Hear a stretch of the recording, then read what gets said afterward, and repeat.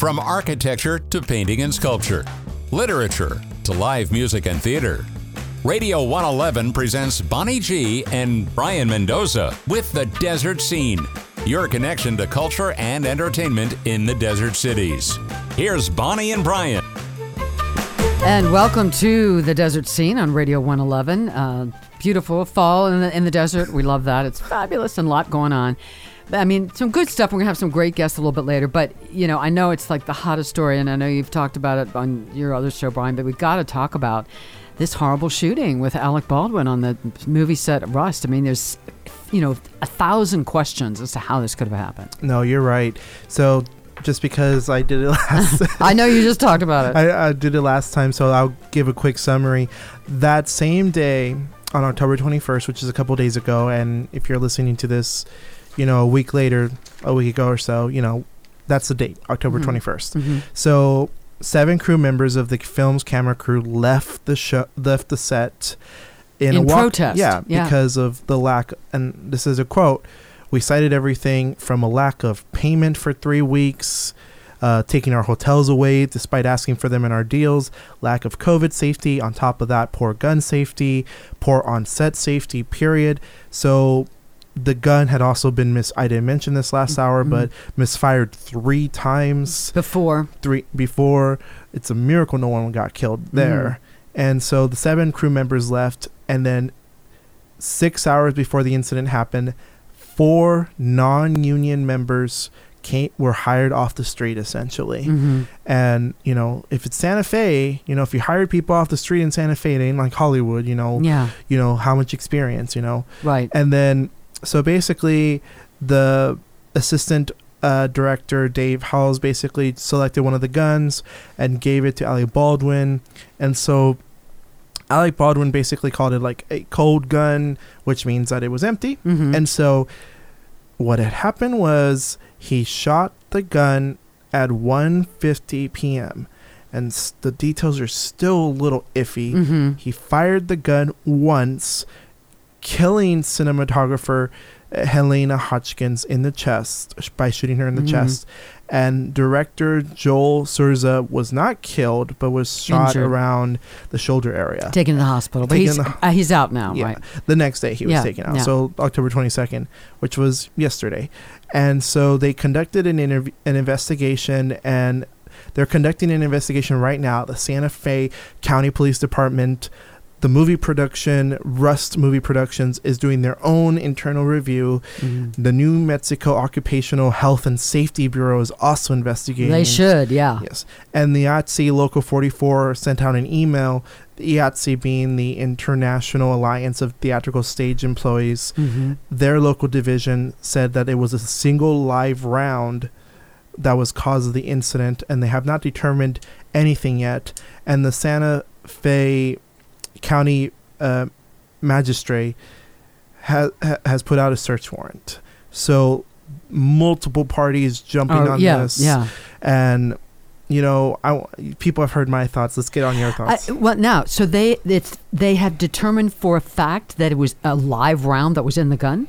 The IATSE, the union determined that, not the police department. At this point of this current time, police haven't announced that. They haven't announced anything. Of course, this has been on the news. I mean, Rachel Maddow, everyone's had it, and had experts on, ballistics experts in movie industry. And there was one gentleman on, I think it was Rachel last night, and he had a gun. And he was showing you, and he said a prop gun on a movie set is supposed to be altered. They alter it so a live round cannot fit into the chamber. So there's no way. So obviously that gun was not properly altered. That's one issue. Why was there a live round in there? I mean, why? And who checks that? And Eric said, now I guess, I don't know if one bullet, but he said, if you have a bunch of bullets in a gun, it's heavy.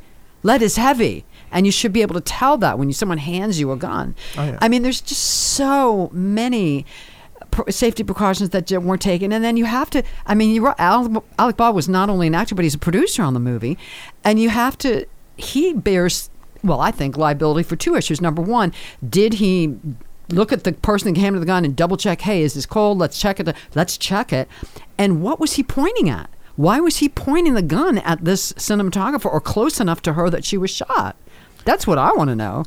And it's too much mystery around it so far that I'm even scared to say anything right now because I'm worried that I'm personally worried, of course, all this is allegedly. I'm worried about the circumstances, and I'm just in general like concerned because I don't want to misrepresent the situation. Yeah. And I also think that you're right. Alec Baldwin has some responsibility. Some responsibility, yep. And I was kind of caught with my pants down the other day because I kept saying, this kind of reminds me of Vic Morrow and John Landis, where John Landis, should have heard the concerns of the whole helicopter man when Vic Morrow died. But I think that's a much more different situation. Well, this is more like Bruce Lee, right? Bruce Lee, yeah. Because now Brandon Lee, I'm sorry. Was that a live round that accidentally was in the gun? Was that a live round that killed him? Yeah. Live round. Brandon Lee's situation was a negligent crew. The crew did not test the gun properly. And Michael Massey, who I will say no responsibility in that case because he shot the gun trusting the crew. It said it was a cold gun and it's and people, and he shot the gun, killing Brandon Lee right then and there. And Brandon Lee's family has spoken out saying that this was a horrible tragedy and nobody should die on set. Yeah. Nobody should be killed by a gun on set. And so the thing is that Alec Baldwin, he's a producer. I think this is a case where he has the power as a star and the producer that once he saw the people leave the set, like the walkout, he should have been like, you know what? Let's figure out what's going on. Take a day off or whatever and get some people in here that know what they're doing. Yeah. And exactly. Take a day off. This is going to sound like I'm being presumptuous here. He's getting paid a salary for this. Yeah. Take your salary, save the movie some money budget wise. Cause I know it costs every day. But don't cut financial corners on safety. Yeah. I agree on that because I know that it's a independent movie. Do not cut when it's a life or death situation. Yes, exactly. The other thing that I'm interested to find out, I'm sure it hasn't been revealed yet, is how did this gun? He apparently pointed it at the cinematographer close enough, and then how did then also shoot the director who's okay? How did that happen? That's what I want to know. That I'm trying to figure out too. Like I assume that maybe the director was right behind the cinematographer, and it went through her. I guess because a gun's gonna travel a bit. There's a reason why they tell you do not shoot in the air. Yeah, because it goes up and then comes down and hits someone sometimes. Yeah, and this is a case where what happened there's so many ways you could have prevented this because you don't even need you can use CGI. That's what they were talking about. A lot of movies don't even use prop guns. The shot is computer generated because Mayor of Eastham, they talked about that on Rachel last night. That series that I watched, it was all computer generated, all the gunshots, all of them, for that reason. And it's not like it's going to be super expensive. Like if Alec Baldwin said, you know what, I'm going to give some of my salary, or anybody in general said, you know what, we got to make sure the safety is. We got the people know what they're doing, and everyone's checking everything out. That's should be the number one priority. And also, if your movie's good enough, even if let's say you use a completely fake gun, made out of wood, and you put a CGI effect of the gun shoot and all that, if your movie's good enough, no one cares. Yeah, no one cares how true. fake it looks, and in fact, they might even say you at least did what you could. Yeah, to save your actors and your crew. Yeah, from getting shot. And I'm going to say that now because obviously, this is a situation where we have so many precautions and so many things like computers, everything different from 1993. You know what I would like to see? I wonder if out of this, you hope something good comes out of it, that some law is passed, or what law or rule or whatever regulation that bans prop guns on all movie sets for this reason.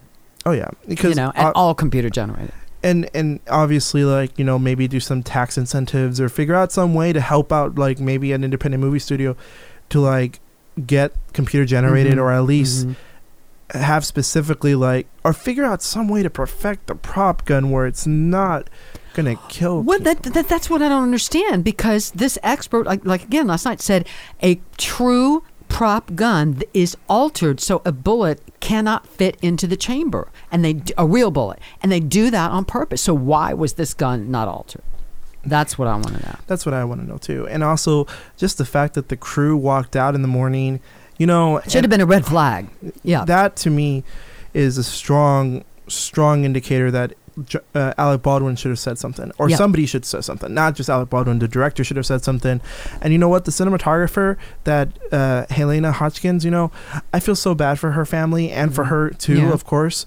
But she could not have stopped the film because it's her job to actually just film and do that. Yeah. But somebody in charge should have figured out, you know what, with the strike, the Yahtzee strike that almost happened, and these people walking out, we need to stop filming and get this to figure out what's going on. Figure it out, and also, if a gun misfired 3 times, get rid of it. Hello, that's like a 3 times of anything is a pattern.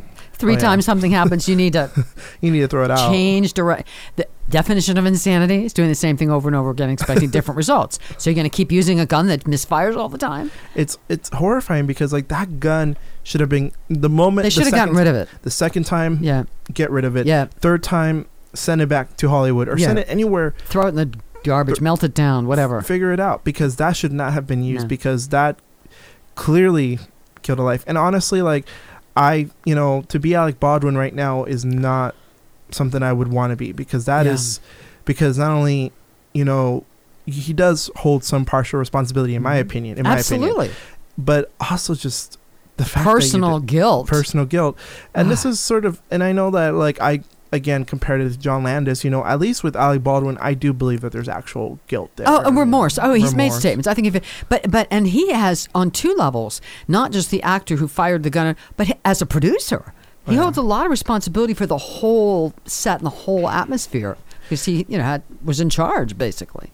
And also just in general, like, again, rest in peace, Helena Hodgkins, and I hope there's going to be lawsuits. Oh, absolutely. There's no question. No question. And if anything, this movie, there are 3 ways this movie I hope it never comes out. I hope they just stop it. No, it needs that movie. If they could not, if they could not keep the movie safe, if they couldn't afford to give their crew members a hotel room, if you can't afford any of that, why do you have? They shouldn't be shooting a movie. Yeah, that's what I was telling somebody.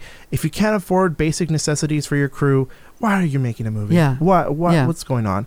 And it's an independent movie, but how independent is it if Alec Baldwin's involved in it? Yeah. Because if you can afford Alec Baldwin as a producer and as an actor, then he should be able to connect with a big studio. Yeah, I would think. And I honestly think this movie, if it does not, if it's probably not going to get finished. I hope it doesn't. And if anything, if it does get finished, it's going to have a big cloud looming over it. And you know what? That's going to be not only some bad press, because it's going to backfire. It's just going to backfire. It's not like The Crow, where everybody wanted to see Brandon Lee's final performance, and that was a horrible accident, and the family encouraged it. This is a case where I don't even think wanting to see the cinematographer's final movie is going to be enough for me to watch it. I probably won't. I won't, actually. All right, we'll be back with more and some happier stuff later on in the Desert Scene in just a bit.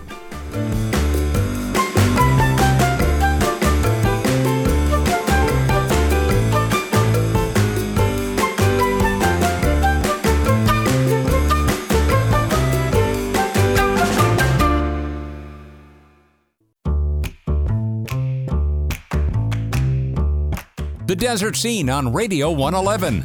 Cultural events and the people who make it happen in the desert cities with Bonnie G and Brayan Mendoza. We're back on the Desert Scene, so we may touch on that later, but let's talk a little bit. Let's find some other entertainment news. Anything happier than that? I was going to say that, well, did you hear about downtown Palm Springs opening that park? Oh, that's great. Yes. Very exciting. So in downtown Palm Springs before the Village Fest, funny enough, on the same day as the incident, there was an actual event pre-Village Fest, and it's a downtown park. Have you been to it yet? I have not. No. So there's a park in downtown Palm Springs, and I think it's pretty cool. Where is it exactly? So it's sort of near at the intersection of the museum almost, like right here. The Palm Springs Art Museum. Yeah. Oh. Okay, yeah. That's great. Yes. That's great. So basically they had this celebration where they had an ABBA tribute band, and also ABBA released a new song this week. I think it's called Just a Notion. It's this ABBA song that they were supposed to release in the 70s, and now they released it. So I was going to ask you, like, I know we talked about it earlier a couple episodes ago, but what are your opinions on ABBA? So my question is, first is, the song that they released was recorded years and years ago? Yes. Okay, and what... Do we know why it took so long to release it? They were asking Benny and Bjorn, and they said, no idea. We forgot. We forgot the reason why this movie's in there. Yeah, I like ABBA. I like their harmonies. I mean, I thought they did some great... And I think we talked about this before. One of my favorite songs is Fernando. Oh, yeah. Because it's just very... Musically, it's just a very catchy song. Yeah. You know? And you might be asking, wait, what does this relate to the Downtown Park? It's because there was an ABBA tribute band. Yeah.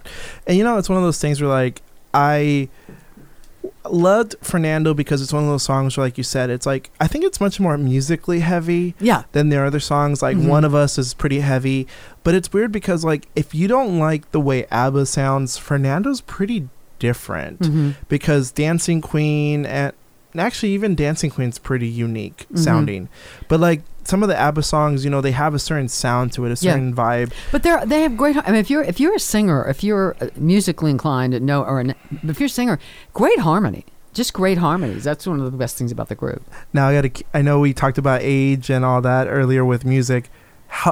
What's the appropriate age for someone to sing Dancing Queen? I think that's one of those songs where anybody can sing that at any age.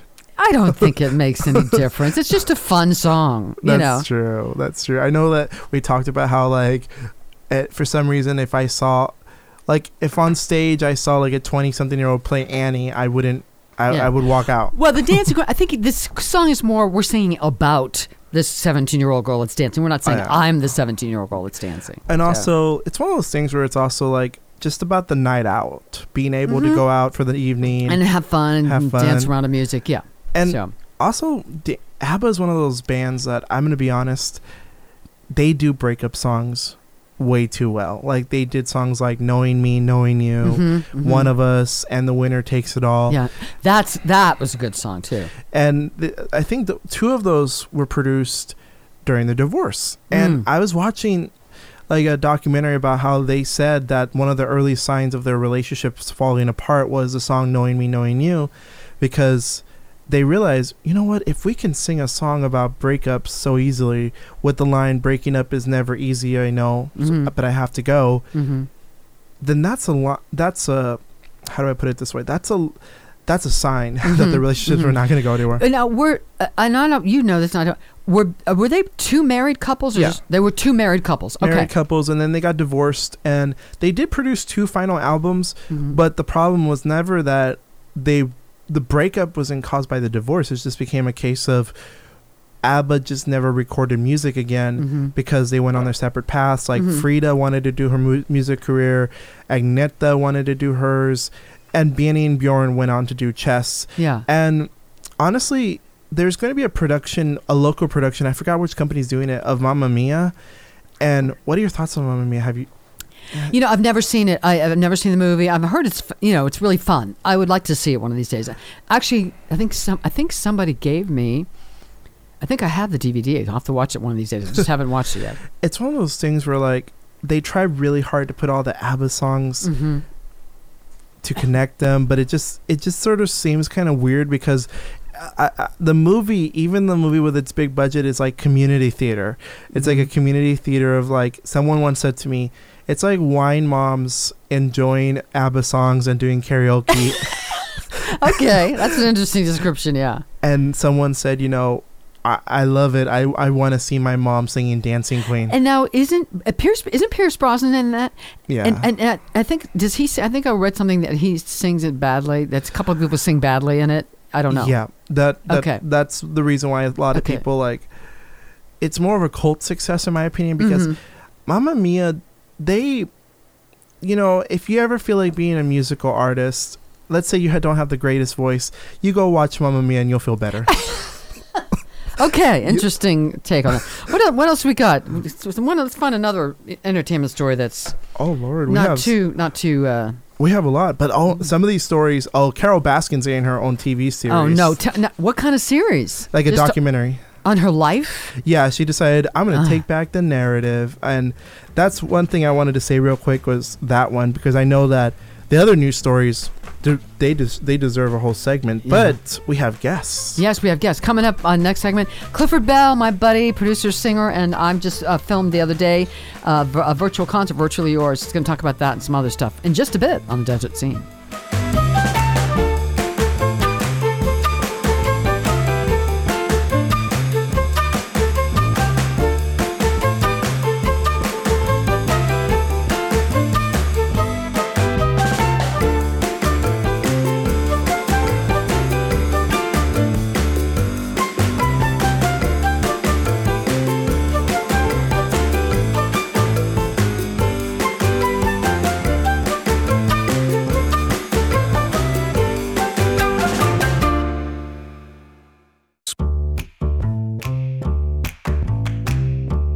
Bonnie and Brayan continue with the Desert Scene on Radio 111. Here they are. And we're back on the Desert Scene, and we're now joined by my good friend and very talented producer, singer, all-around good guy, Clifford Bell. Hey, Clifford, how are you? Hey, good morning. How are you? Good. So, Virtually Yours is up online. I watched it last night. I really was happy with it. Were you happy with the final product? Yeah. Did you get to watch yourself? You were fabulous. Oh, thank you. I sure did. It was really fun. So tell people about... You've been doing this. This has been, I don't know how many of these you've done, but this started back when the pandemic hit, right? You doing these virtual shows? Yeah, about 6 months into the pandemic, my friend Michael Collum and my friend Michael Collum, who's a great pianist, called me and said, I'm going out of my mind, stir crazy, being alone in my house with nothing to do. And we were both used to doing a lot of shows. You know, I'm a very prolific producer, and before the pandemic, I would do 3 to 4 or 5 shows a month. And so all of a sudden, to not have any music in our lives, so we said, how can we do something safe that would be fun? So Michael has a nice house here in Hollywood, and so we pushed the grand piano to the screen porch and started having backyard concerts with no audience, and we filmed them and then put them online. And we did three of them over the last year with great performers like Julie Garnier, who was in Come From Away on Broadway, and Les Mis, and Rena Strober, who was in Fiddler on Broadway and Les Mis, and Mary Bogue, who's a really popular jazz singer around town, and just really great performers. And then this last few months, Michael bought a beautiful house in Rancho Mirage. It is gorgeous. And we thought, well, let's do one in Palm Springs. So I called 2 of my favorite people in Palm Springs, you and Glenn Rosenblum, and we did one last weekend, and it was so fun. And it just got posted last night. Yeah, and so what kind of, are you tracking, do you track the views? Are you getting lots and lots of views? Well, it's YouTube, so it shows you how many views there are, but I didn't put it up till like midnight last night, and I think when I checked, there were only like 10. Yeah. But it, I literally put it up at midnight, so I don't think people have had a chance to see it yet. Yeah. But anybody that wants to find it on YouTube, they can look up Virtually Yours, Michael, Clifford, Bonnie, Glenn, Ava, and Charlotte. That's how it's titled. Okay. So you can find it easily. So what else are you working on? I know, because things are starting to open up. So have you got a lot of stuff in the works at this point? Well, the main thing I've been doing over the last year, because we've just been rehearsing until recently, we finally got to perform it. A woman I've worked with for many years, probably 15 or so years, used to perform in a nightclub act as part of a singing group behind Debbie Reynolds. And her name is Lois Vaughan, and I've done probably 10 major shows with her. She's a really talented, wonderful woman. And this year during the pandemic, we said, well, let's finally do that Debbie Reynolds tribute show. So we put together a show called You Are My Lucky Star, My Life Working with Debbie Reynolds. And we got Debbie's son, Todd Fisher, Terry's brother. And Lois and he are friends from 40 years ago, and Todd supported us completely, offered us film clips and photos and everything. And we put the show together and then performed it at Catalina Jazz Club a few weeks ago. And that was the very first thing since March of last year that I was able to do in a club for a paying audience, for real people, a full crowd. Yeah. And because everything I've done for the last year or so has either been private rehearsals or filming without an audience. So it was so fun to be back having a real show. What did you have a pretty big crowd? And I mean, people are now so desperate to get out. Yeah. Yeah, packed. We were smart because we did a brunch, which, the Debbie Reynolds name sort of brought an older crowd. So we did a brunch, and it was packed. Yeah. And I'm excited to say we're going to do it in Palm Springs or I guess you call it Palm Desert. We're doing it at the Arthur Newman Theater at Jocelyn Center for the Les Michaels Cabaret Series. Yes. Thanksgiving weekend. We're the Sunday of Thanksgiving weekend, November 28th. Excellent. Yay. And I believe it's at 3 o'clock. The way Les works those things, the doors open at 2 to get your seats, and then the show starts at 3. And he asks for them to be about an hour and 15 minutes long at the most. Yeah. So, So you're doing one of those, aren't you? I am, yeah. I got into the tail end, so mine's in May. I think May. Yeah, he's extended it because more people want to do so. I think I'm May. I forget the date. Second weekend in May, I think, something like that. All right. Well, maybe if I'm lucky, I'll be able to work on that with you. Yeah, it's called Torch. I did it once at the Palm Desert Library Series, Sunday Sounds, with the late Brian Miller. God rest his soul, but he was fabulous. I was so lucky to work with him. But I knew Brian for 35 years. Yeah. We were very good friends. Yeah. I loved Brian. Yeah, wonderful guy. But the one I'm doing in May, I'm going to do with Mark Caney. And I'm really excited about that. Oh, great. I love him. Fabulous. He really is. So I want to ask you, Clifford, what makes, and I may have asked you this before, but it's been a long time, what makes, in your opinion, a good cabaret producer? What skills do you have to be good at that? Well, I'll tell you, the thing that I feel is my greatest asset as a cabaret producer is that I'm highly individualized. It's like a lot of times when people are in show business and do a lot of volume productions, you want to there's a tendency for people to fall into kind of like a formula, like this is how we do it. We get we make this picture and we pick these songs, and then it's up tempo ballad and blah blah blah blah blah. Yeah. And you put a little formula together and you go, and that's how you make a show. But I've never done that. I'm very big on keying into an individual person's personality and strengths and weaknesses. And like everybody is their own flavor. Everybody is the star of their own movie. And so my shows are wildly, wildly different. I like one show that I'm very proud of that I've done over the last couple of years is I put together a show with a 32-year-old woman who has autism, who tells the story of how the music of Disney has drawn her out of her autism isolation and helped her be a better communicator. And she's a fabulous singer.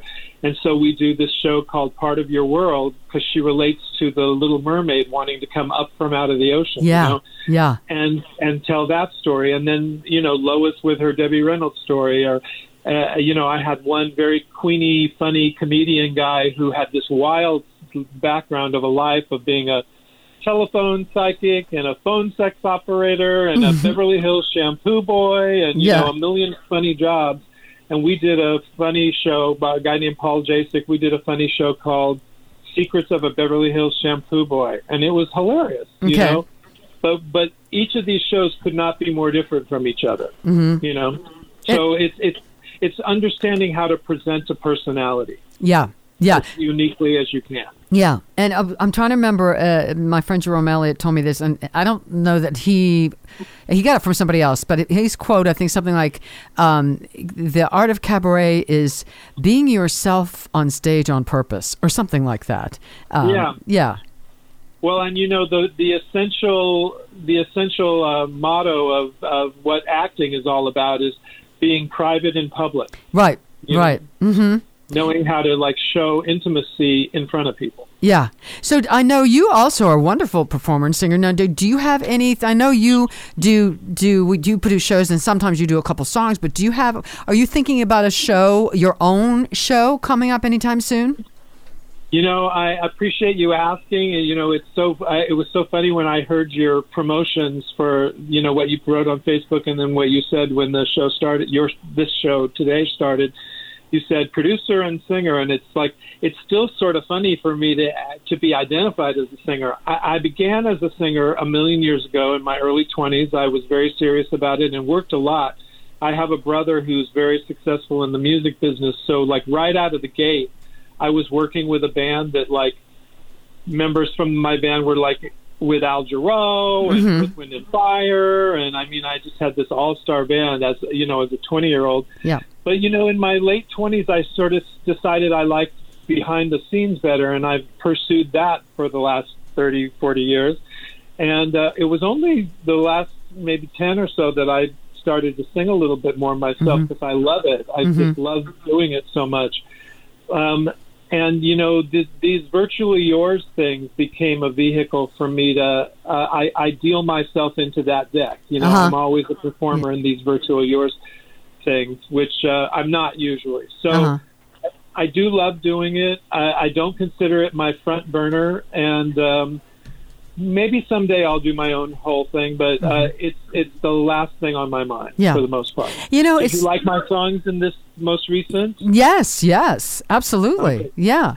And it's interesting. I was talking to somebody else about this the other night. I think what I find fascinating, what I really love to see is performers, a lot of performers friends that I know, especially when you get to a certain age, you get past 50, whatever, a lot of times priorities change a little bit, you become more spiritual, and you're still performing, but it's not all about ego, awards, it's applause. It's like that's one piece of it, but then a lot of us branch out into other things. You produce, I write theater reviews, I do the show, I teach voiceover students. It's fun to have diversify and still keep your hand in the but it's not about I want to be on stage 24 hours a day. You know what I mean? Yeah, exactly. I get as much satisfaction out of all the other things that I do that it's not about just singing. And when I was a singer, when that was what I was trying to do in the world, I was very high strung. I was very nervous singer. I was very self-conscious singer. And I took it very seriously, and I did well, but I was a wreck. Yeah. I was always, it was life and death every time, and it's not worth it. I was super neurotic, and one of the nice things about this last thing we did last weekend is I chose songs that I just really wanted to sing. Each one of them was connected to a story that I wanted to tell. Yes. And it wasn't about me. It was just like, Michael, let's make a pretty song. Yeah. And it was a whole different experience. Yeah. Let's get this in. So Virtually Yours, you can find on YouTube. Tell them how to find it again real quick. The title of it that you can look up is Virtually Yours, Michael, Clifford, Bonnie, Glenn, Ava, and Charlotte. Okay. And I'm sure that if you put Virtually Yours, Michael Clifford, you'll get it. Yeah, you'll get it. And also, the Debbie Reynolds Show will be at the Arthur Newman Thanksgiving weekend that Sunday. Yes? Yes, November 28th, 3 o'clock show. And I think it's $15 cash at the door, I believe. Is that what he's... I believe that's it. I don't have it in front of me, but I believe so. I think that's it, yeah. Well, Clifford, I'm so good, and I'm definitely... We're down the road, we on in the back burners someday, we're going to be doing this Dusty Springfield show that you're hopefully going to work on me with, because I'm looking forward to that. But thank you so much for all of your... I know, Bonnie, can I just tell you that I think you are just so fabulous and talented and gorgeous, and I just love working with you. I really look forward to. I hope we get to do that Dusty Springfield show that we've talked about together. Yes. And I also want to tell you, I listened to the show from the beginning, and I love Brayan. He was hilarious. Okay. Okay. He's smiling. Okay. Clifford Bell, thank you so much. We love you. And I love Amanda McBroom. I hear you have her on. Actually, she's going to be next week. She's traveling, but we're going to have her at some point. All right. Love She's you. Great. Take care, Clifford Bell. All right. We'll be back with more on the Desert Scene in just a bit.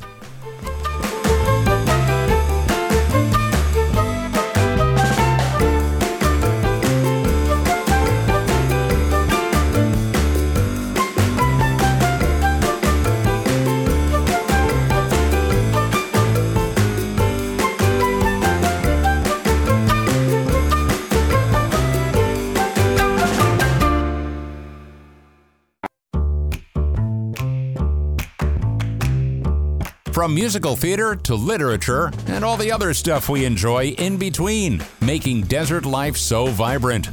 You're listening to Bonnie G and Brayan Mendoza and the Desert Scene on Radio 111. Here's Bonnie and Brayan. So we have some updates about the Helena Hodgkin situation. I was going to save them for the next hour, but you know what? We're on that topic this hour.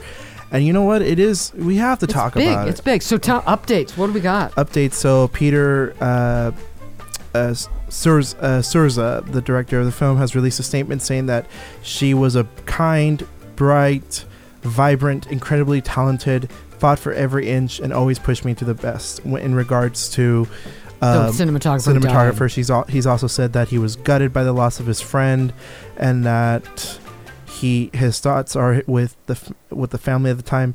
And Matt Hodgkins, Helena's husband, has finally put out a statement. Well, he put it out yesterday, but I was not able to catch it until recently because, the news on this is very wild. Like, I don't know how to put it, but like there's some details I'm even learning right now. And it's changing all the time, updating. Yeah, because some I don't know if you've seen it, but like some segments will focus on Alec Baldwin, some segments will focus on her, some segments will focus on gun safety on sets. Safety. Yeah, and it's just a lot. So what does the husband say? So he posted a picture of her with their son, I believe, and it said, "Helena inspired us all with her passion and vision, and her legacy is too meaningful to encapsulate in words. Our loss is enormous, and we ask that the media please respect my family's privacy as we process our pain, our grief. We thank everyone for sharing images and stories of her life." And there have been a couple people expressing condolences, a couple people in Hollywood, but her team said in a joint statement yesterday, she decided early on she would take the craft of cinematography by storm. In the last couple of years proved she was well on her way. Her talent was immense, only surpassed by the love she had for her family. All those in her orbit knew what was coming. A star director of photography who would be a force to be reckoned with. And then someone said, Surza said this, the director said he was humbled and grateful by the outpouring of affection we have received from the filmmaking community, the people of Santa Fe, and the hundreds of strangers who have reached out. And it's just it's a thing where like the mentors of AFI are going to establish a scholarship to honor her memory and aspiring female cinematographers. That's great. The idea is that if you want to help her out, or not if you want to keep her memory alive, that's a great legacy for her. Yeah. And the idea is, please begin. If you are somebody that's thinking about sending some funds to a film-related industry, I think the AFI Helena Hodgkins Fund, send them there. Yeah. Send them there. But that is a tragedy. And for those of you who want to like see movies that Helena Hodgkins has done, she did an independent 2019 movie called Darling, directed by Pollyanna McIntosh. It's considered a social issue horror film, and it's from what I've been told, it's a pretty good movie. I haven't seen it personally, but if you want to support, there's that. And also there's the movie Arch Enemy, which came out in 2020 last year. It's a independent superhero movie, so and it got some really good reviews. So it seems so far that she was going down this path of making a lot of like independent experimental movies. I think she was 42. I think I read somewhere. 40. Yes, exactly. 42. Yeah. And that is a tragedy. Absolutely. So I wanted to say again, rest in peace to her. But those are some updates. We'll bring them on as they come on. This is going to be a story for a while. Definitely. Yeah. And I think that if anything, I'm curious if anything about what the family is going to do, and I just hope some changes are made. It's like it's like some cities that there's a dangerous intersection, and they have to have 3 fatal crashes before they put up a traffic light. But I mean, better late than never. But it's just sad. And I think honestly, I'm going to make a prediction. I'm going to probably be wrong on this, so most likely wrong. I think the ATSI strike I think we might get another version of it coming up soon, because this is a case where I wouldn't be surprised at all. Yeah, I wouldn't be surprised if the union looks at this and say, you know what, we went on strike for this before. Let's talk again, because clearly we're not working out. And I know it sounds cliched, but it applies to so many things. For some people, it's just all about the almighty dollar. And you know what? That's really not the most important. Again, how many planes, jets can you have? How many yachts can you have? How many Lamborghinis can you drive? Money is not the answer to everything. It's really not, especially not to choose that over life and death and safety of your crew. And also, how many people have to die on set until something gets changed? Yeah. And also, I mean, it's one of those things where the Yahtzee union had already talked about how exhausting it is, how overworked they were. These were problems. These were problems, COVID and all that. And I'll talk about it next hour, but there's a crew of a movie, a cast of a movie that recently had to be told not to go to any more events because of COVID, and I'll talk about that next hour. But we got to keep our movies safe, and we got to keep people safe, because what's more important? Yeah, and there's a reason why the theater world doesn't have these types of accidents. Okay. All right, we'll talk about that much more. We'll have some other great guests coming up next hour on the Desert Scene. We'll be back in a bit.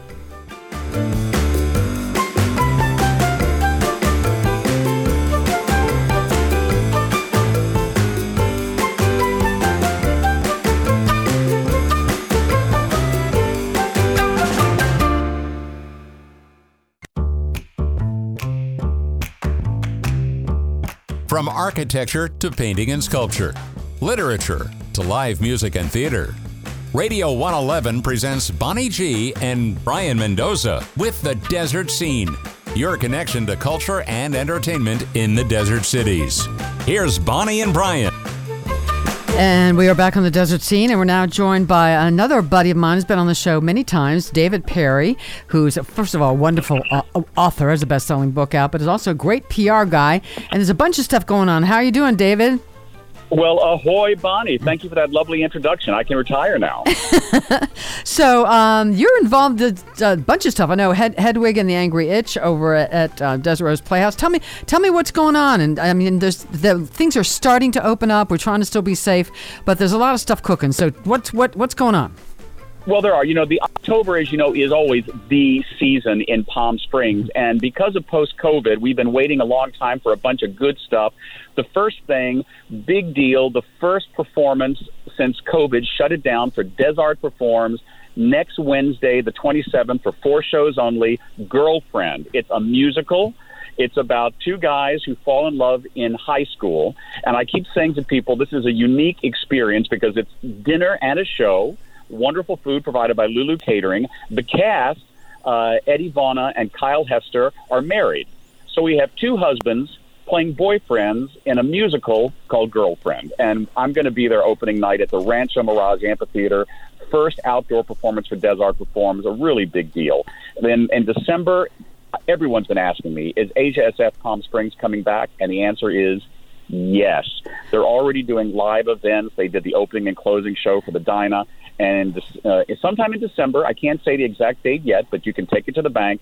The lovely transgender ladies of Asia SF will be back on stage. And then, of course, the Purple Room, where Frank Sinatra and Dean and Sammy, the Rat Pack, first performed. They're doing so well, They are actually adding Monday shows starting in November. And the thing that I keep telling people about is don't miss November 5th and 6th, the premiere of Amanda McBroom, the composer, triple threat who wrote The Rose. She's going to be there for 2 shows only. Excellent. Yeah, and I love that song. I've done that song a million times, Amanda McBroom. Yes, so much going on. Let's go back to Asia. Tell people, because some people may not be familiar with that. And first of all, it was very successful other places, and now they brought that concept here in Palm Springs. Tell us a little bit about it. That's right. Asia SF is a cabaret dinner theater. Started in San Francisco over 20 years ago, wildly successful. Open Table has judged it one of the top 100 restaurants in the country. And so January 2020, Larry Hashbarger, the founder, brought it down here. It's dinner and a show, and all the performers are transgender women. So it's not just amazing entertainment with these incredible entertainers, but it really is about how you can be your authentic self. I mean, it is really not just about society. It's about socialization. So it's come here to Palm Springs. It opened in January 2020 and closed 6 weeks later. You know, as a PR guy, I was so proud. Someone said, "You did the biggest opening in 10 years." And I said, "Yeah, then the biggest pandemic in 100 shut it down." Yeah. And Amanda McBroom, now, is this her first time at the Purple Room? You know, I want to say it is, but I'm not sure about that. I should know. It's sort of the first time in a long time. And I'm excited because in addition to, we actually represented her. About 12 years ago, she was at the Bay Area Cabaret in San Francisco. And I have represented dozens of performers over the years. Never lucky enough to represent you, unfortunately, Bonnie. But Amanda McBroom, some people call the greatest cabaret singer of her generation.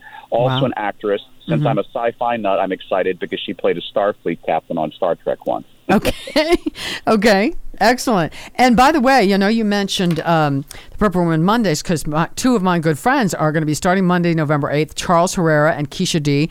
I'm doing a show with Charles Herrera right now. We opened last night at Desert Ensemble Theater Company, Reunited, and It Feels So Good was our concert fundraiser. It's last night, tonight, and Sunday matinee.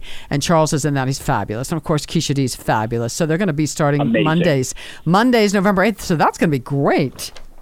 It is. You know, I mean, I think I can join you in saying we're all ready to get back, you know, safely and do what we need to do. But there certainly is pent-up demand. I mean, I have been to the Purple Room several times since it reopened, and there's so many people there who dress up. It's one of the few places people dress up to go. It feels like you're stepping back into the Mad Men era. Yes, absolutely. It's a one, and if you haven't been to the Purple Room, you really should check it out. I mean, there are national names like Amanda McBroom that come in on the weekends, but during the week there's some wonderful local entertainers where it's not ticketed. I mean, I think there's a drink minimum, but so it'll be Charles Herrera and Keisha D Mondays starting November 8th. Tuesdays, Rose Millette, wonderful jazz singer. She's fabulous. Amazing. Wednesdays, my dear buddy Darcy Daniels and my friend Michael Holmes, they do some Rat Pack music on Wednesday nights, and Thursdays, Sharon Sills, Va Va Va Boom. I mean, they've got such great entertainment there. It does. And, of course, on Sundays, the classic, the Judy Show. With, you know, where else do you get to see Judy Garland, Betty Davis, sometimes Joan Crawford, and Tallulah Bankhead on stage all at the same time? I mean, it's, you know, it's life after death. I mean, it's an amazing show. And I keep telling people, if you think you can wait until the day before to get tickets, you can't. Think again. Yeah. And that's why I'm really pushing Amanda McBroom, because she's going to sell out. And I am so excited she's coming back. I'm telling people, go to purpleroompalmsprings.com right now and get your tickets for Amanda McBroom, November 5th and 6th. Yeah, and Michael Holmes has become a really good friend of mine. And I have not seen the Judy Show yet, but I promised him sometime in the next month when schedules and budgets, I'm going to go see the Judy Show. Now, let's talk about your book for just a second. Upon This Rock. What bestseller lists are you on now? Well, it is legitimately a bestseller. It right now is at the Frankfurt Book Fair in Germany, which is the world's largest book fair. It's a 5-day event in Germany, and they are trying to get the European rights for my book to translate it into Italian. And right now we have someone who's turning it into a screenplay, knock wood. Excellent. We are trying to get an option for a film, but it won 2 awards. Best Gay Novel of the Year from the San Francisco Book Festival, a big deal, and also a silver medal from the prestigious Independent Book Publishers Association. I was just over at Q Trading on Sunny Dunes signing 4 more copies because all the ones they had sold out. So it's a gay mystery thriller, noir, set in Italy with 2 good-looking young heroes based on No One I Know. What's not to like? And you know what? It's so funny because when I read it, probably a third of the way through, I thought, boy, would this be a great movie. So that absolutely it should be a film.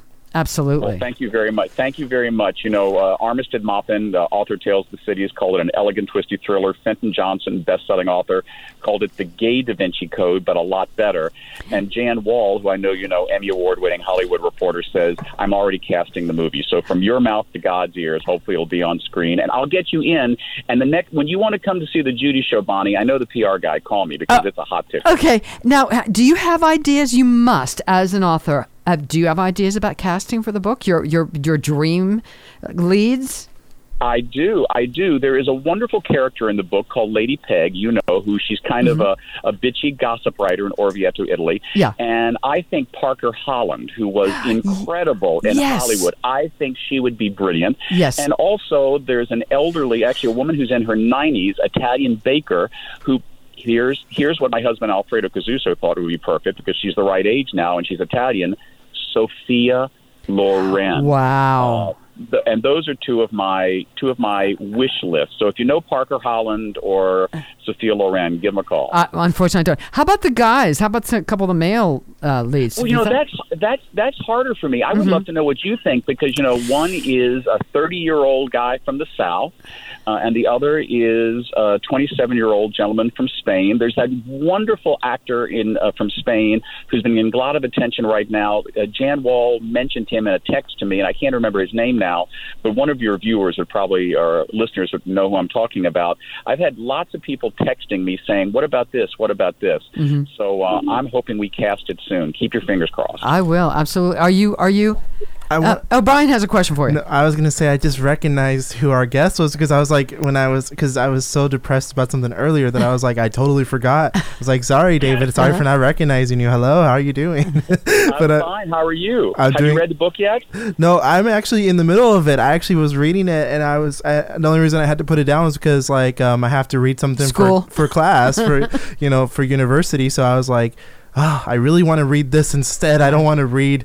I don't want to read Christopher Columbus. That's literally what I had to read. Yeah. I got it. Well, it's a mystery. I'm not going to give it away, but I will break a little bit of news, Bonnie. People have been asking me, is there a sequel? The answer is yes. The Upon This Rock is set in Italy, but the sequel starts in Palm Springs and includes a small town in Spain and then a little bit aboard ship. So there is a definite Palm Springs connection to the next book, which I've just begun working on. I was just going to ask you if you were writing something else. That's fabulous. I was gonna ask you, just out of curiosity, because I know there's been a lot of discourse about gay actors and gay roles. I was gonna say, do you have a preference for gay actors to play the male parts in your story? Just because I'm just curious if you have a preference. Would it matter to you? It wouldn't matter to me, and I have heard both sides of the issue. To me, what's important is someone who resonates with the role. And as a gay man who's about to celebrate a big birthday with a 0 on the end, 60, I'll just admit it, November 1st is my 60th Happy birthday. Thank you very much. When I was a young person, the idea that an actor could play any role and be out gay was not wise and not smart and sometimes dangerous. So all I want is someone who thinks that these characters are important, have something to say. The theme of the book is refugees. In a sense, we're all refugees from something. I want actors and actresses who, one, are, if they're not LGBTQ, they are allies of the LGBT community. Yeah. That's all I want. Yeah, that makes sense. Hey, I just popped into my head. I was trying to think of his name. You mentioned, it's been a while since I've read the book, and it was fabulous. But we said one guy, it's Southern, right? What about, in 30s, what about Edward Norton? Oh, of course. Yes. That would be perfect. Okay. I think he'd be great. Okay. And, the one person that sadly is not alive, when I was writing the books, and there's the evil bishop in the book, as you know, in my brain, I had Alan Rickman, Snape, in all the Harry Potter series. Oh, yeah. Yes. For the evil bishop, I need someone like Alan Rickman. That's who I would. I don't know if the age matters, but Jeremy Irons, maybe. I was thinking about that, because Jeremy Irons is kind of like Alan Rickman-esque. A little more refined, reserved, but maybe. Yeah. I am ashamed to say I hadn't thought of that. Him playing the Pope in the Borgia series, chewing up the scenery, killing people left and right. This is perfect for Bishop Arnaud. Yeah, that's a great idea. Wow.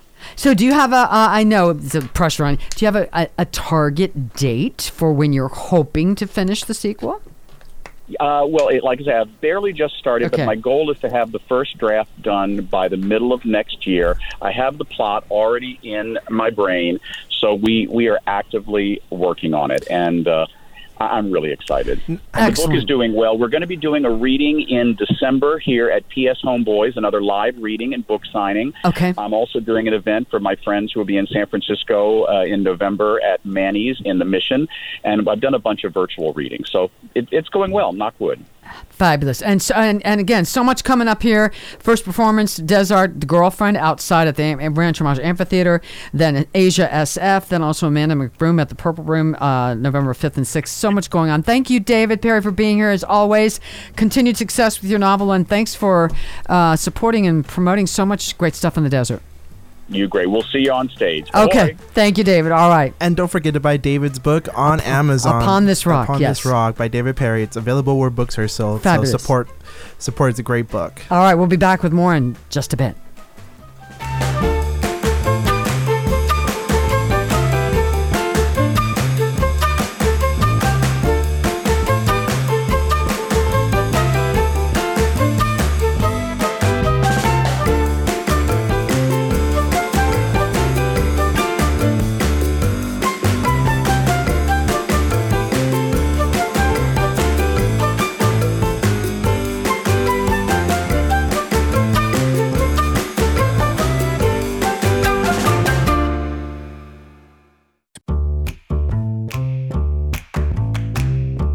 He likes to read. She likes to sing and act. They both love the Coachella Valley. And they love talking about the desert scene with you on Radio 111. Here's Bonnie G. and Brayan Mendoza. We got a couple celebrity deaths to coming up, and as much this is kind of becoming the death and despair show, sadly. But Well, we'll mix it up a little. we'll mix it up, of course.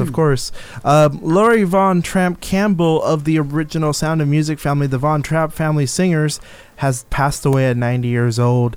The Von Trapps are, well, the basis for the original film and musical show, The Sound of Music, a family that sung together. That it was a mixed family. A nun that came in to be the nanny, whatever. Yes, the nanny for these kids, and overall they escaped Germany. And it wasn't through the hills; it was just simply taking a bus. It was funny because it looks better in the movie to climb over the mountain. Yeah. Oh yeah, and overall, the family, for the most part, has been lived a fairly successful life because they just sang, still kept their music, kept singing and all that. I have heard people say that they're really good singers live. That the real family is actually really good. So and Laurie Von Trapp, she passed away pretty recently at 90. And 90, that's a good life. That's a good life. Yeah. It's so much history. Oh my gosh, amazing, yeah. Peter Scolari, though, Bosom Buddies, 66, way too young. It was cancer, wasn't it, I think? I believe so. I mostly know him from episodes of the Newhart show. That I remember him, from that, that's mostly it. I mean, I also remembered him. He actually won an Emmy for playing Tad Horvath on Girls. That's where I know him as. I know him as the closeted gay dad of Hannah Horvath on Girls. Okay. And I gotta say, it was a really sweet performance when I saw it. And so for me, like he really was possibly one of the better aspects of that show, because that show was. I never saw Girls. Okay. I don't know if you would like Girls, just because Girls is one of those shows that's very like.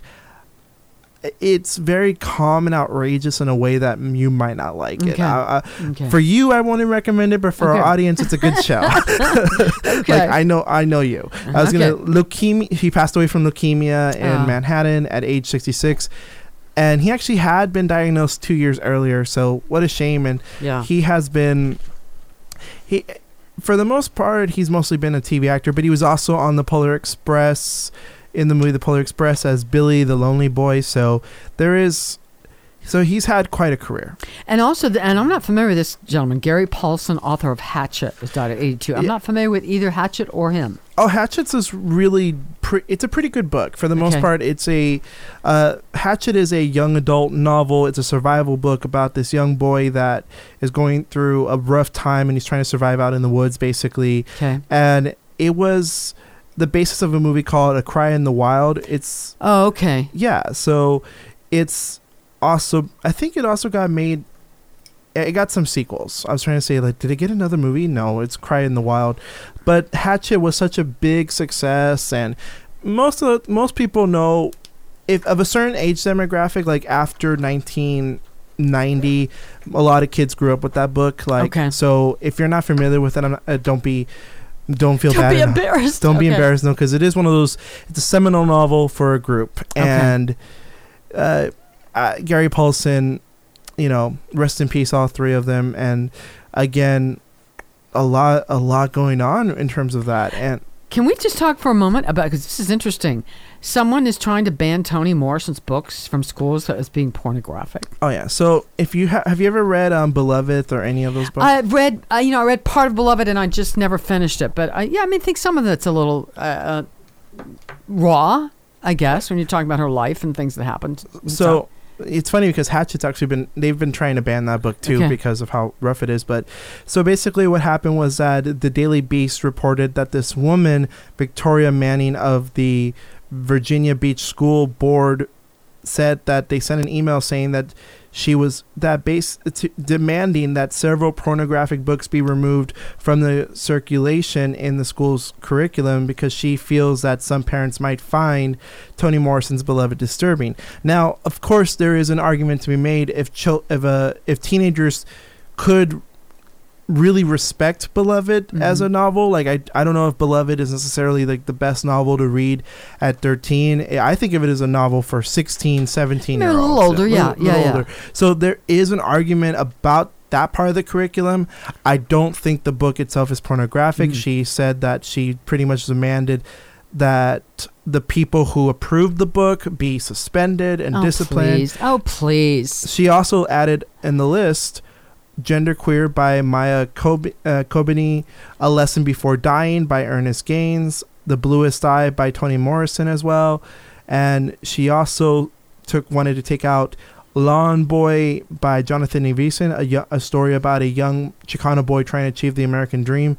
So to me, it seems like she wants a certain kind of author. Absolutely. That's what I was just thinking. She wants a certain kind of author and certain kind of books instead of books that, quite frankly, I think a lot of kids could connect with because, you know what? Not all your students are a certain type. I mean, I understand something being age appropriate. Yes, that's fine. If you want to make it age appropriate, but that's different from banning something and censoring or punishing somebody. Here's the thing. Education is not always supposed to be comfortable. No, you're right. That's not what education is. And also, I mean, sure, and even if age appropriate, it could be like, what age can a teenager appreciate a work as opposed to because I think a teenager can love Beloved and The Bluest Eye. It's just how old can they be? Are they mature enough to appreciate it as art? And part of education is learning how to think for yourself. Yes, and also not trying to push your own agenda on everybody else. Yeah, and you know what? We have guests coming up. Yes. All right. We're going to talk to Chuck Yates in just a bit on the Desert Scene. We'll be right back.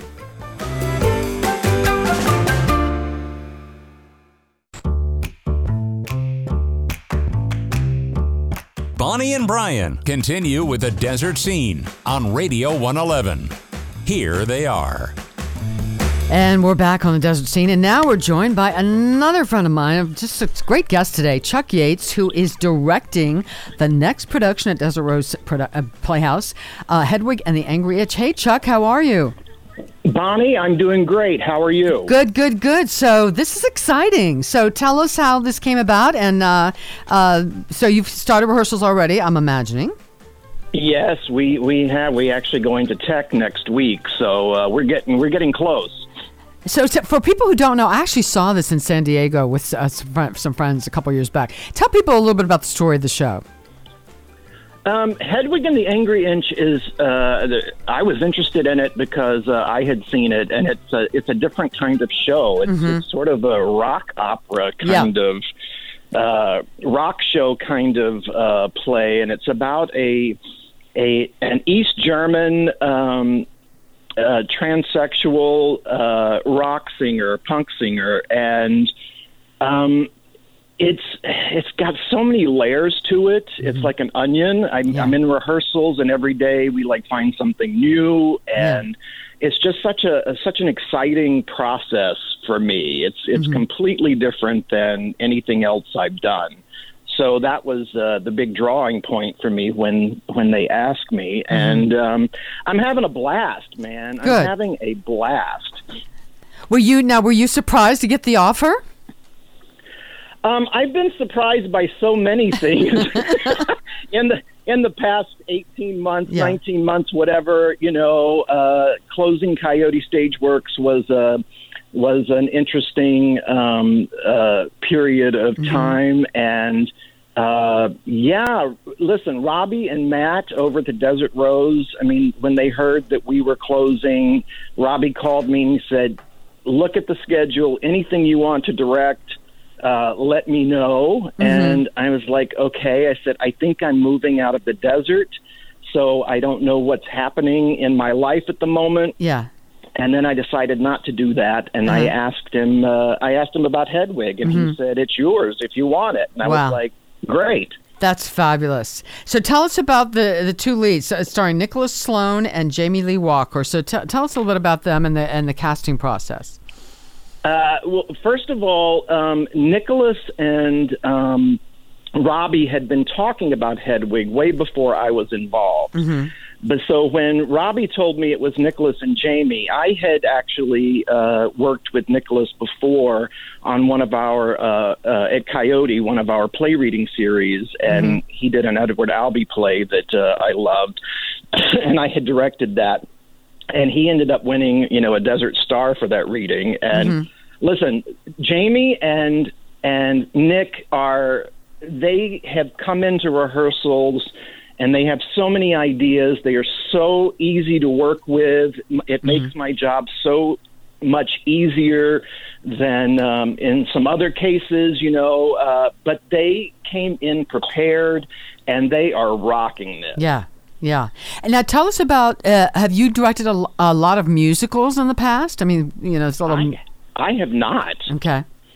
I mostly direct plays, and I love the text, and I love delving into the text. But the story of Hedwig was so interesting, and it was and telling that story and making sure that story comes through clearly with the music was what made it very intriguing to me. So this is a fun time. And and I'm looking at you, your musicians. So do you are your musicians sort of co-musically directing with you, or you feel confident enough of yourself as sort of a musical director as well? Well, we have Constance Gordy, who has come in. Oh, she's fabulous. Yes. Yeah, she's come in and she's helped with the harmonies and all of that kind of stuff. And the band, it's Miguel Arbello's band, and we heard them for the first time last week, and I got so excited because these guys know what they're doing.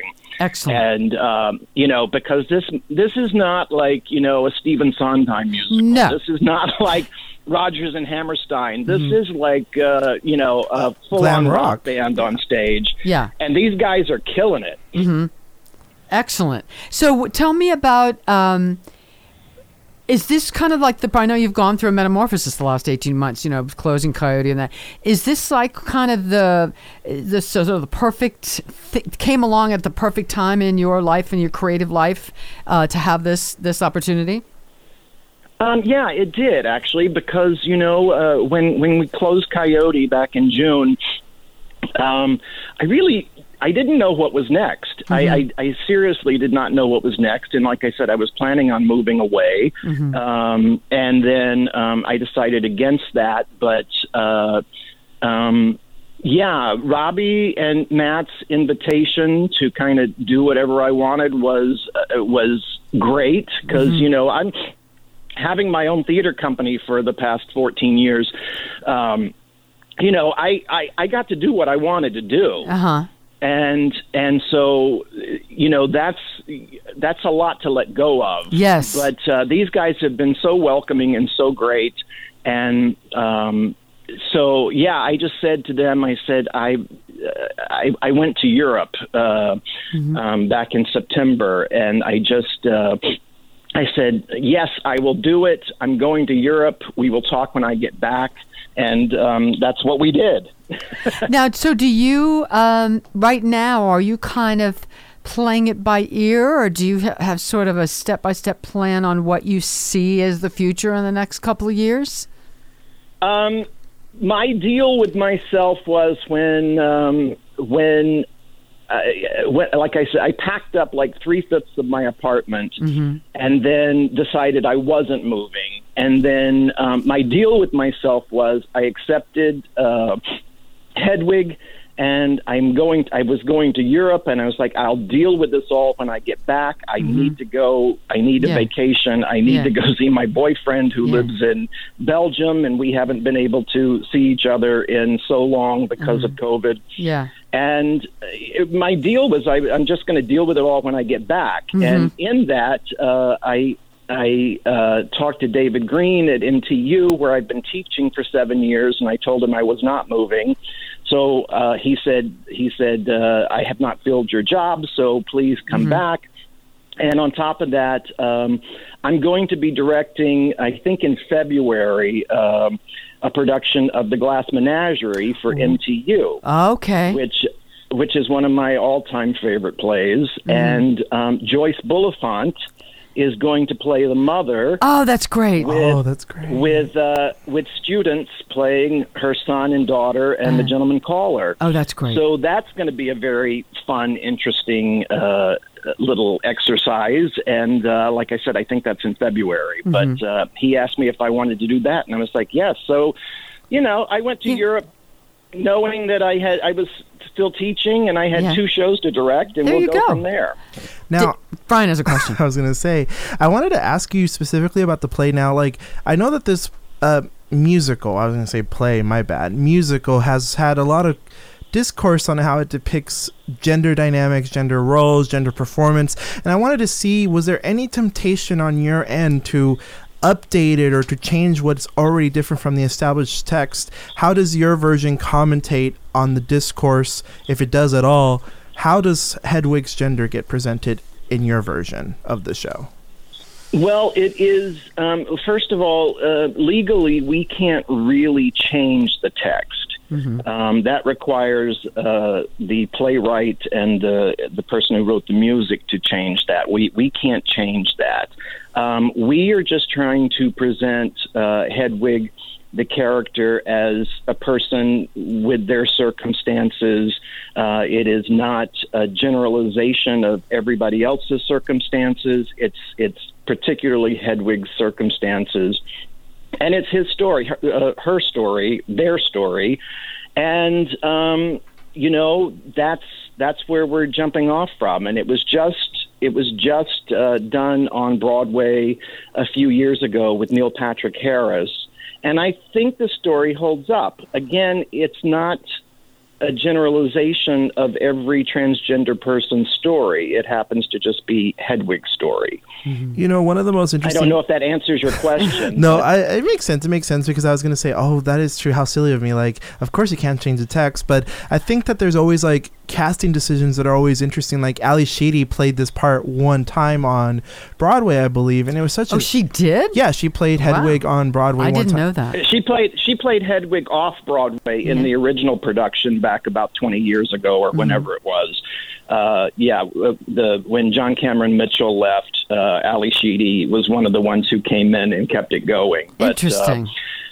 There is all kinds of ways to cast this. Again, I was handed a cast, which I'm very happy with because I think Nick and Jamie are absolutely terrific. But yes, there's all kinds of things you can do with the casting with this, and and it's open to interpretation. That's interesting. You just mentioned, as a director, you lucked out this time. I know directors in general are not thrilled about the concept of someone handing them a cast, right? They want to pick their own people. Have you had any other, when you own your own theater company, you can do whatever you want. But have you ever had another situation where you were handed a cast where it didn't work out so well? No, actually, I would say I had some casting decisions in my own company. Excuse me. I had some casting, which I made the casting decisions. I had some casting decisions in my own company that, if I had to go back and do it again, it could change. Again. Yeah. But Robbie said, that Nick and Jamie were doing it, and as I said, I had worked with them before, so I had worked with Nick before, so I knew that he's a very dedicated and talented person, and then Jamie is also, and so I wasn't really worried about it. If I had gone to Europe being told that there's 2 people in the cast that I didn't know, it might have been a different story. Like, I don't know them, I've never worked with them, and it could be, it could be, an issue, but it was not an issue. I left knowing that Nick and Jamie would come to the table really prepared, and they did. Yeah. All right. Chuck Yates is directing Hedwig and the Angry Inch. I think I misspoke and said itch earlier. Inch, the Angry Inch. Nicholas Sloan and Jamie Lee Walker and a great band, and Constance Gordy helping out with the music. By the way, the run is November 4th through November 21st. Desert Road Playhouse, which is now at 611 South Palm Canyon Drive, Thursday through Sunday. 7 p.m. Friday and Saturday, 8 p.m. Sunday, 2 p.m. Tickets, you can go to www.desertroseplayhouse.org, or the box office is 760-202-3000. And if you haven't been to Desert Rose's new home, you got to check it out. They've done such a great job with that theater space. So beautiful. Yeah, they've done a really good job. Well, Chuck, congratulations, and I'm looking forward to seeing the show, and I'm glad you decided to stay in town. That's great. Thank you. Oh, I just want to add that there is no show on Sunday, the first Sunday, which is Gay Pride Parade Day. Okay. All right. Good to know. Okay. All right, Chuck Yates, thank you so much. Congratulations. We'll be back with more on the desert scene in a bit.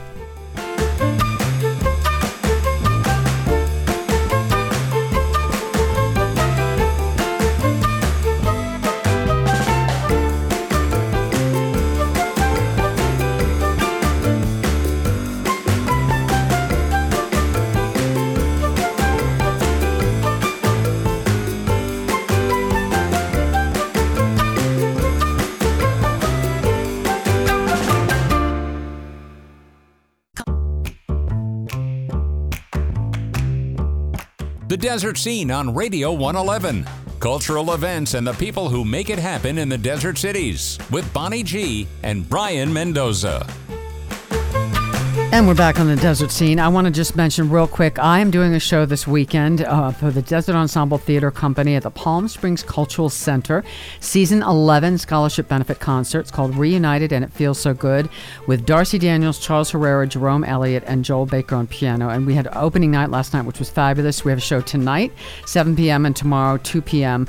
You can get tickets. You can call 760-565-2476, Palm Springs Cultural Center. It's really desertensembletheater.org. It's really a very fun, warm, uplifting musical show. I'm so excited to be part of it, and I hope that you'll check it out. If I wasn't so busy with school, I'd go see you, but I'm I know you got stuff going on. It's okay. I was going to say, also, I wanted to plug in that in Palm Springs on Arena Street, October 31st, Sunday, there's going to be a Halloween event. Of course, there's a backstage pass there. That's $75. Not bad. You get an open bar, but you also get to have, I think, backstage access to all these singers. They have Debbie Holiday, Brian Justin Crum, Probe 7, Andrew Christian Fashion Show, Pulp Vixen, that's a good name, DJ Galaxy, and MCs Bella DeBall and Alexander Rodriguez with DJ Zareen. There's a tea dance from 4 to 6 and 6 to 10 with live music, and 8 p.m. for a costume contest, and you get to win $1,500. So if you got a good costume, go there. Yeah. So I was going to say, if you don't have anything else, do you want to do pop culture? Sure. Pop culture. Yes. Today in pop culture. Yes. On October, what day is this one? October 22nd, which was yesterday. Well, maybe if you're listening to this later, it wasn't yesterday, but October 22nd. We're live today. We're live today. But the Supremes was the first all-women music group to make it at number 1 in 1966, October 22nd. Good for them. And I think the song was called A Go-Go Together. Oh, wait. Okay. I think that was the song. Yes. Okay. And they were the first one, and they still hold the record for the America's most successful vocal group. Wow. Okay. And on October, I guess this is now pop culture history now. Okay. October 22nd, 2020, due to the coronavirus pandemic, the department store chain Macy's announced on this day in 2020 that Santa Claus would not be making any appearances. The first time that ever in Macy's, yeah. And it was a 159-year holiday tradition. That was so sad. And so it was ended. And so is he coming back this year? I believe so. I feel like it's one of those things where wear a mask. He can wear a mask. The kids can wear a mask. Wear a mask and all that. I think I've seen photos. I don't know if you saw, but like photos of like a glass. There'd be like a glass behind the glass or whatever, and all that. And I think there are ways to protect. And they should do it because kids want to see Santa. And they also said that that same year, I think it was also like Santa Claus making virtual engagements. But I think the sad thing is that there's so many kids that was their last year with Santa. Yeah. But on October 23rd, 1941, Dumbo premiered on the big screen. Oh, I love Dumbo.